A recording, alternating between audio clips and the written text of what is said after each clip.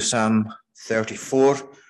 We're going to look at verses 15 to 22 for a short time this evening. Psalm 34 in the book of Psalms, and at verse 15, the verses down to the end of the psalm. The eyes of the Lord are towards the righteous, and his ears towards their cry. The face of the Lord is against those who do evil, to cut off the memory of them from the earth, and so on through to the end of the psalm. Now, if you look at the number of verses in the psalm, you'll see that there are 22, and that's exactly the number of letters in the Hebrew alphabet.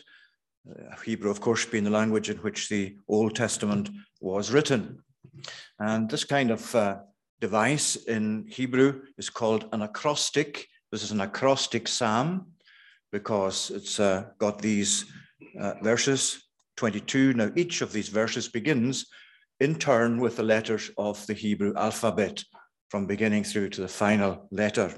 And you'll find that in other psalms as well. You'll actually find it in certain books of the Old Testament. If you think about you don't have to look it up just now, but the book of the Lamentations of Jeremiah, there are 5 chapters in it. The first 2 chapters have 22 verses each. Chapters 4 and 5 have 22 verses each. And chapter 3 in the middle has 66 verses, 3 times 22. So you find that that pattern is found in these psalms and passages. And the question is, well, why is that?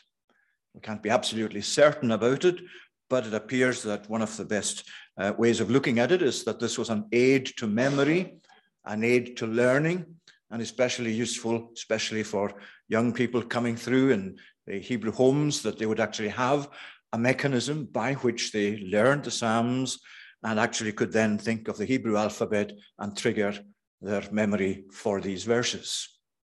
That's a very good way of looking at it, I think. In any case, you have that in Psalm 34 here. Each of these verses begins in turn with the letters of the Hebrew alphabet. And you do see in it an invitation to actually come and learn, which fits in with the idea that the acrostic is actually a mechanism for learning the things of God. And what the psalm especially sets out is the Lord's care, his pastoral care, his wonderful care, not just for his people, but for his suffering people. And the care of the Lord for his suffering people is a care that's in this psalm particularly, it's directed to them in their suffering, while they're suffering, in respect to their sufferings. Different kinds of sufferings, but as they go through this psalm, as we go through it ourselves, in relation to whatever sufferings, afflictions, difficulties, challenges we may have, here is a passage of the Bible that really, in the complete sense of the whole Hebrew alphabet, brings us a counter to thinking that somehow or other things would be better outside the will of God, or that if God's will were different for us to what it actually has shown itself to be. We actually have, of course, that temptation to think that things would be better if God had not willed this or that for us. Well, that goes all the way back to Eden, doesn't it? It goes all the way back to the tempter coming in before Eve, first of all, and then she took it to Adam, where the tempter said regarding God, has God really said this? In other words, he was really saying, would it not have been better for you if God had given you all the trees of the garden, including the tree of the knowledge of good and evil? And of course, in the mystery of that situation, Adam and Eve capitulated to the suggestions of the devil. And all the way through from then, as human beings, we always have to remind ourselves, whatever isn't God's will for us, even the difficult bits, the challenging bits, he has planned that in his wisdom for us. And therefore, there must be a benefit for us somewhere in that as God takes us through. Now, we imbibe this sort of wisdom, this sort of teaching, as we sing the Psalms. One of the great points of singing the Psalms, one of the great benefits of singing the Psalms, is that we actually imbibe this teaching almost unnoticed in some ways, as far as the singing of the psalm, although, of course, we have to always try and understand and follow the meaning of the words that we're singing. That's a very important thing. But as you sing your way through the Psalms, you actually are getting this teaching flooding into your mind, informing your heart, coming to actually add to what you already know about God and his ways of dealing with you. And so here in the psalm, we have Psalm 34, the Lord's care for his own suffering people. I'm just taking verses 15 to 22, just as a section to look at in itself. Two things from that. First of all, in terms of God's care, and he is the ultimate carer, of course, God's care for his suffering people is, first of all, God has them in his mind always. God has them in mind all the time. And secondly, God helps them in his might. He has them in mind and he helps them in his might. And these 2 points really summarize for us the teaching of those verses. Indeed, you could say the teaching of the whole psalm.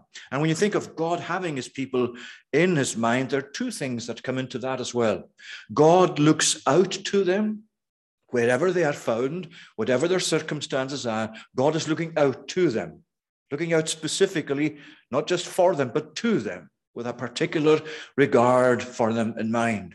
And secondly, he listens out for them too, because the psalm talks about how David actually cried to the Lord, and he's thankful the Lord heard him. God has them in mind as he looks out to his people. He's directed towards them in his own mind, because you'll find, for example, this elsewhere. Think of Exodus chapter 2, for example, just to pick one incident where this is also very much mentioned there. Exodus chapter 2, verses 24 to 25, where you find God heard their groaning and remembered his covenant with Abraham, with Isaac, and with Jacob. God saw the people of Israel, and God knew. And of course, then he later told Moses, I have heard the groanings of the people of Israel, and I am come down to rescue them, to deliver them. So he has them in mind. He views them. He sees them all the time. And it's not just that God knows everything that's taking place in your life as he sees you in your circumstances, as he sees you in your challenges and your sufferings. It's not just his mere sight. The psalmist is saying, this is the favor of the Lord that I'm experiencing. It's one thing to actually know that God is seeing you. You can have that with a fear and a trepidation. But it's another thing to know that God's sight of you is a sight that's filled with favor, filled with blessing and good intentions toward you. And that's what the psalm is really saying about God's care for his people in their sufferings, towards them in their sufferings. God views them. God looks out for them. You see the contrast there. Verse 15 is saying that the eyes of the Lord are towards the righteous. He's drawn towards them. He's locked into them and onto them. And the contrast then follows in verse 16. The face of the Lord is against those who do evil, to cut off the memory of them from the heart. The psalmist often does this, puts 2 contrasts. He puts a contrast between 2 opposites within the one verse, or within 2 verses. And he's saying, here is the favor of the Lord toward the righteous. Here is the frown of the Lord towards the wicked. And there is God's loving care of his people. First of all, in the sight that he has of them. They are in his sight in the way of his favor, as in grace he looks out toward them. But also he has them in mind in terms of listening out for them. We've got verse 15 here and then verse 17 as well. The eyes of the Lord are towards the righteous, and his ears towards their cry. When the righteous cry for help, the Lord hears and delivers them out of all their trouble. Of course, that's part of God's perfect ability to know everything that's going on all at once in the lives of everybody, and especially the lives of his people. But it isn't just simply in a general way, just as the sight of God is very much focused in terms of his favor, so the hearing of God is very much to do with his intensity of listening. Because you have an image here really As you see sometimes, although of course now with advancements in hearing aids and so on, it maybe isn't quite as regularly the case that you would see somebody like this when you're talking to them, or even like this if they're deaf in both ears. But you cup your hand, you cup your palm so that the sound is directed more easily towards your hearing. And it's the kind of imagery that you find here in the psalmist, where it says that the Lord actually hears. His ears are towards their cry. You might say he's cupping his ear. Of course, he doesn't have physical properties, the Lord, apart from the humanity of Jesus. But the Lord, this is an image of just demonstrating for us how intensely interested the Lord is in our cry to him. You know, sometimes, if you're like me, sometimes you get above your knees when you're praying and you say, that was a pathetic effort at prayer. You say, am I not learning anything at all as I go along as a Christian? Or why did I have to actually ask the Lord to forgive this sin yet again that I'm conscious of in my life? And you may be feeling quite downcast over that. And then maybe something in your life that you're not simply getting over as far as you're concerned, and you're still struggling with it. And you're crying out to the Lord and you're saying, Lord, I'm sorry, but again, I have to come to you with this. Well, just look at what the Lord is saying. The Lord is saying, I hear you. And I hear you with my interest in you. And I hear you as nobody else is hearing you. And I'm listening as nobody else is capable of listening. And when in this world we know how difficult it is for people just to listen for a few moments intently to what people are saying, because we're so used to noise.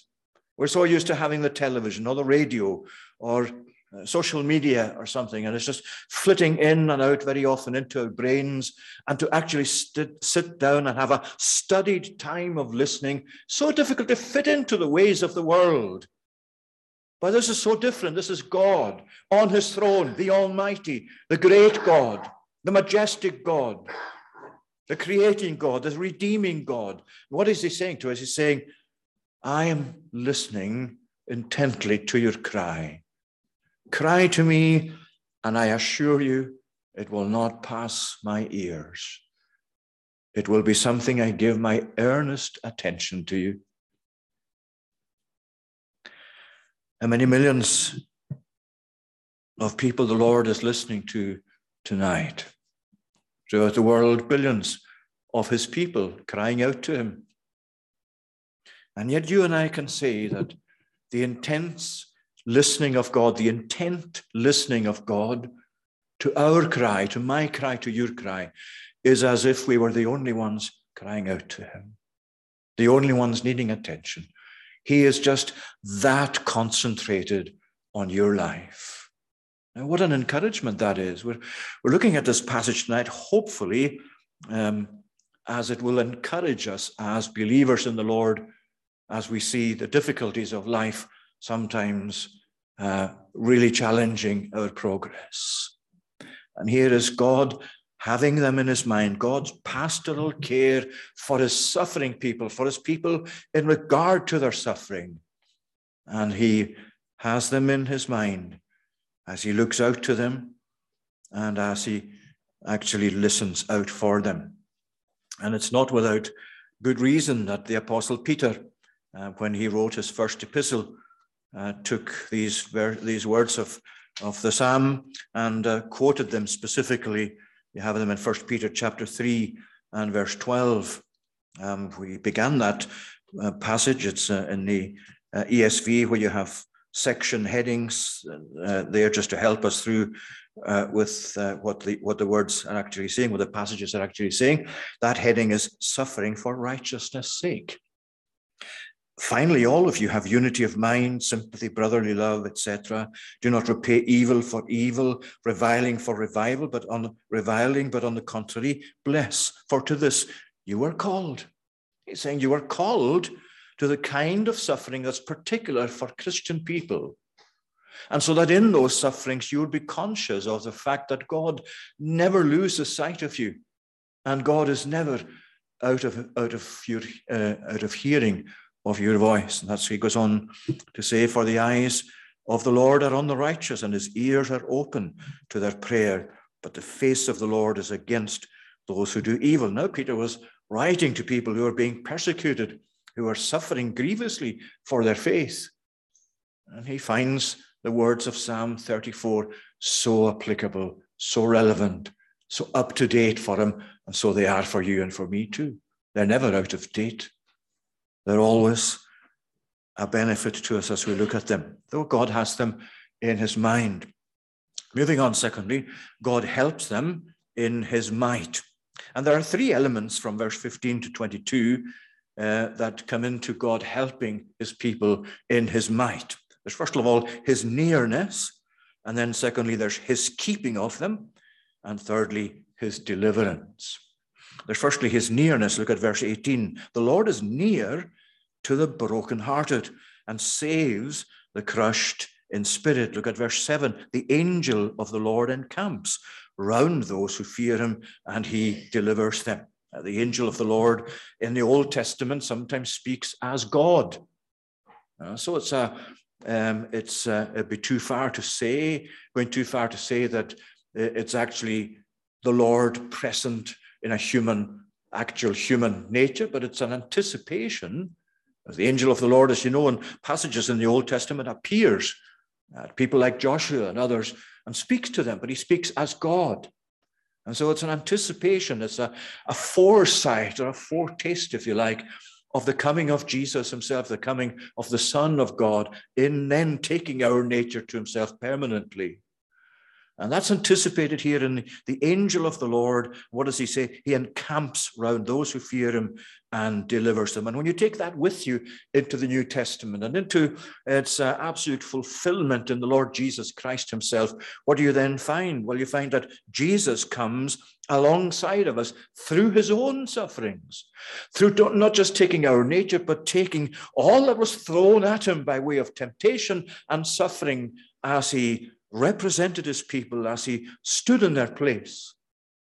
And in the great book of Hebrews, as you well know, let us come, he says, therefore, boldly to the throne of grace, so that we may obtain mercy and find grace to help in time of need, because we don't have a high priest who is unable to sympathize with us or empathize with us in our sufferings. That's the argument. The Jesus who comes to surround his people, he encamps around them and delivers them. And of course, as we think about Jesus, as we think about all that it took to rescue us, all that it took to provide for our sufferings, the very presence of God, the nearness of God, just think of that cry from the cross. It's not a cry of nearness, is it? My God, why have you forsaken me? It's the very opposite of nearness. It's Jesus in the depths of experiencing the curse of God that was due to us for our sin. That's the way that Jesus actually took to open up a way for us to have the presence of God come to minister to us in our need, in our sufferings, in our difficulties. And the presence of God in this sense that you find it here, the Lord is near to the brokenhearted and saves the crushed in spirit. It's not the presence of God, as theologians call his omnipresence. In other words, that God is present everywhere. There is no place where he is not, but his presence is absent. But this is a specific redemptive presence. It's a presence that is allocated to his own special people, to his believing people, to his saved people, especially as they are at times brokenhearted and crushed in spirit. He brings that presence through the Holy Spirit into their experience to bless them. His nearness to the brokenhearted. Whatever it is tonight that sometimes breaks your heart as you reflect on it, or maybe even in the current moment of your life. Whenever we have a broken heart, sometimes we do. But we are never out of God's view of us and God drawing near to us. He has a special regard for the brokenhearted. He understands what a broken heart is because Jesus experienced it in the sufferings of the cross. And so his nearness is the first item in helping them in his might. The second one is his keeping of them. Now, they're not kept from suffering, but they're certainly kept in or during their sufferings so that they're not overwhelmed by their sufferings. Look at verse 20 here. He keeps all his bones, not one of them is broken. Whereas in contrast, affliction will slay the wicked. Those who hate the righteous will be condemned. One of the brethren mentioned tonight in prayer, Isaiah 43, and that's something I noted down here in my notes for the sermon tonight too, in regard to this very point, where Isaiah was being informed or used by the Lord to convey this message of encouragement to the people of God in his time, who were suffering a lot for their attachment and faithfulness to God. Now thus says the Lord who created you, O Jacob, he who formed you, O Israel, fear not, I have redeemed you, I have called you by name, you are mine. When you pass through the waters, I will be with you, and through the rivers they shall not overwhelm you. When you walk through the fire, you will not be burned, and the flame shall not consume you. There's nothing in these verses that says you will never experience what it's like to be burnt. You will never experience what it's like to go through a flood in your emotional or spiritual experience. It's not saying that to us, but it's saying to us, when that happens, when you do have pain and suffering to engage with and to go through and to overcome, they're not going to overwhelm you. It may at times feel the flame very hot, the waters rising fast. But what he's saying here is, I assure you, I will be with you, and so they will not overwhelm you, and the flame shall not consume you. How precious that is. How very precious that is to us tonight. Because whatever it is you're suffering, and your sufferings, your afflictions tonight, perhaps only known to yourself and to God, maybe you just simply cannot share them with anyone else. Maybe they're just the burden of your heart and the pain of your heart, whether it's through the loss of loved ones or something else in your life or in your community or in your family. But here is God saying to you, it doesn't matter how much you may feel the waters rising or the flame intensely hot. They're not going to take hold and crush you and overcome you, because I am with you. I, in my nearness, I am keeping you. And the Puritan theologian John Owen once had a wonderful illustration of the difference between a believer and an unbeliever or an atheist, both experiencing exactly the same type of suffering. Let's say they're both in exactly the same situation where they are suffering in their lot, in the providence of God. And he's asking the question, what's the difference between them? And what difference is there between the suffering in the case of the believer and the suffering in the case of the atheist or the unbeliever? Well, he said, it's a bit like this. The sufferings that the believer experiences can be pictured as a surgeon binding up the wounds of the patient, because that suffering is going to one day just issue into eternal glory. It's preparing, as Paul said, the sufferings of this present time. It's preparing for us a far more exceeding and eternal weight of glory. The sufferings in the believer's life are really a preparatory method of God to cleanse, to further purify, to prepare for heaven when the sufferings will be gone. Now, contrast that, Owen is saying, with the same sufferings in the atheist or unbeliever. And the picture he makes there is not of a surgeon binding up wounds with a view to complete healing, No, he says it's an executioner putting a bandage on the eyes of the victim before he takes his life. Because for the wicked, the sufferings of this present life are just a preparation for the eternal sufferings of the next. That's the difference. That's the difference. The same sufferings can be in the life of two people, one a believer, one an atheist or unbeliever. And when you look at the end in view, these are the two images Owen makes. Now, aren't you thankful tonight that as your trust is in the Lord, so you regard the sufferings of the Christian life the very same way as the psalmist here and throughout Scripture, God's way of carrying out his program of sanctification, or an element in that. I know it's very difficult sometimes just to get your thinking clear enough to think that way when you're in the sufferings that sometimes occur in your life. But we have to go by what the Word of God assures us of. And this is what it's saying, that God keeps us even through the most intense sufferings when our trust is in him. Not because of our trust, not because the level of our trust guarantees his keeping. It's not based on anything in us or done by us. We are assured of his keeping because he is faithful, because he's faithful to his covenant. And he will not actually be any way short of that at any step of your life.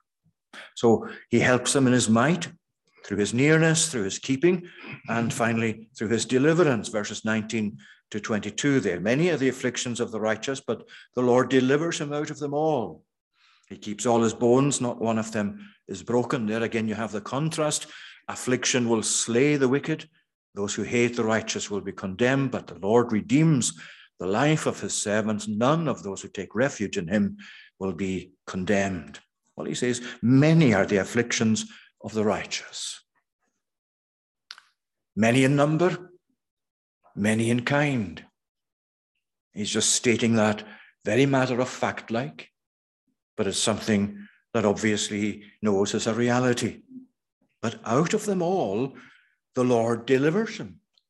Not necessarily while they're in this life entirely, but the Lord will deliver them out of all of these afflictions ultimately, and especially when the afflictions are left behind, as we leave this life behind. Let's think about the contrast then, not only with the wicked, but contrast how things are with you in terms of your need presently in this life. Look at all the different kinds of people, of experts that you need in order to help you through various things that you need to deal with in the course of your life. If you have something legal that you need to attend to, you need a lawyer who's qualified, a solicitor. If it's a health matter, a physical health matter, you need to go to the doctor. You might have to consult a surgeon, somebody who's expert in that field. If it's a mental health issues, you go to someone who can hopefully help you with that as well and give you some support all the way through it. If it's a spiritual issue, well, we hope that, although it's not very common in this world, we hope that as ministers of the gospel, people would ask us, look, I've got this spiritual problem. Can you help me with it? All of these different people, and there are many more, each of them with a specific area of expertise that can hopefully help us. But when you go to Jesus and to the Lord of your life, all of the expertise is packed into the one person. Many are the afflictions of the righteous, but the Lord delivers him out of them all. You only need the one expert. This Christ, this Lord. He has everything in himself for you to appeal to, for you to apply to, whatever kind of need arises. And of course, that's something that carries through into the very end of your life and on into eternity itself. Now then, David doesn't merely list these as truths for us, that God has his people in mind, that God helps them in his might, and the various points we've looked at under each of these headings. He's not content simply to specify these.